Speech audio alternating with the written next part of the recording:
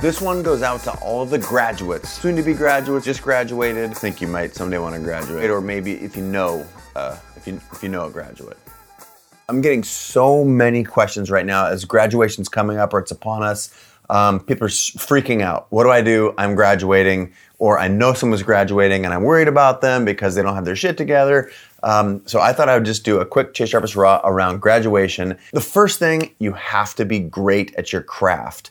I feel like so many people, when I see them sort of leaving school and going out into the real world, whatever the hell that means, that they think that they have mastered their craft because that's what they went to school for, and now they have to start doing all these other things like making money and yeah, it's true. It's a different phase, but dear God, do not lose sight of your craft. I see so many people set their craft down and try and pick up all this other shit and leave it behind because they think, okay, great, I checked that box. This is not about checking boxes. This is about doing shit that you want to be good at, that you care enough about to invest, probably the rest of your life. If not the rest of your life, certainly some significant amount of time. So do not check out on your craft. Thing two, I think one of the biggest catastrophic failures of anything that has to do with art school or the photography school, I'll even say some business programs, they actually don't talk about business, like the boots on the ground business. And I'll put these things in two categories. One category is like the day-to-day grind of actually paying your bills and managing your budget and all that kind of stuff. The idea of making a living and a life doing what you love requires business skills. So that's thing one under the business bit. Thing two is selling. I do think great work bubbles up and great work over time, like stamina wins. I've talked about that a lot. But if you can't sell your way out of a paper bag, you're not going to be successful. So many people don't know shit about selling. And selling has all this negative connotation around it. I think I think it's lame. Like the idea that an artist is too sort of precious or special to have to sell their work is it's just wrong. I don't know what other way to put it.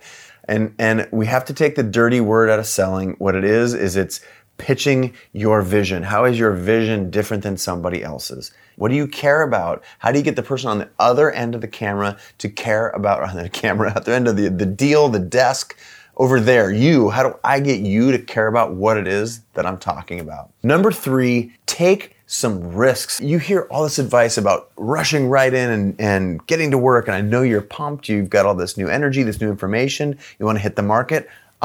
I'm not judging you. That's fine. Do that. But generally speaking, at this time right now, in this slice of your life, you have less responsibility and more opportunity to take risks than at any other time. So why do the safe thing? Moreover, it's probably the first time in the history of the world where it's more risky to do the traditional thing than to take a bigger swing. If you've ever wanted to live abroad, now is a fantastic time. If you've ever wanted to direct your first film, how can you get scrappy and do it? Because I'm telling you, later in life, when you have overhead and a mortgage and you're just accumulating excuses over time. So what are you going to do to think big, to get out there and do something? Take risks. We're just going to put this as a big ass exclamation point. Ding. Do not let the idea that you're chasing your dreams, I'm thinking big, Chase wanted me to take risks, to be an excuse for not working your ass off. I see that. And who was talking about that? Oh, this was Brandon Stanton from 30 Days of Genius. He was talking about people like, I take just enough pictures to say, Mom, Dad, I graduated, I'm trying to be a photographer. Living your dreams or chasing your dreams is not an excuse for not working your ass off. Dreams, in order to get to your dreams, it actually is a requirement that you work your ass off. So if you're just sitting there telling yourself some stories, you need to be real straight. You need to check yourself. There's tons of people that have a ton of talent, a ton of opportunity, and don't do the work. Don't let that be you. All right, that about wraps it up. But hey, before you bounce, two quick things.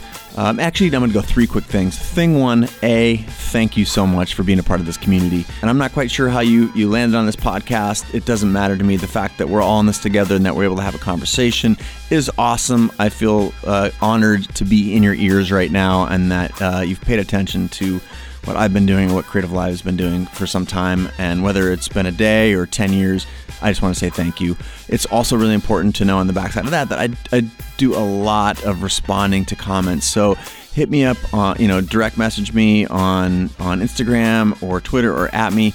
I try and respond as much as possible. So let's have a conversation that transcends me just being in your ears here. Let's try and do it somewhere out there on the internet land. That's thing one. Thing two, again, I'm not quite sure what channels you pay attention to me and my work, but please go check out. I'm at Chase Jarvis or /Chase Jarvis or whatever on all the platforms. And it's really important to me also, if you wouldn't mind checking out CreativeLive. It's something that not only myself, but 120 other committed hardcore badass people come to work every day to build the place where creators and entrepreneurs learn. So check that out. They're just /CreativeLive or at CreativeLive all over out there on the internet.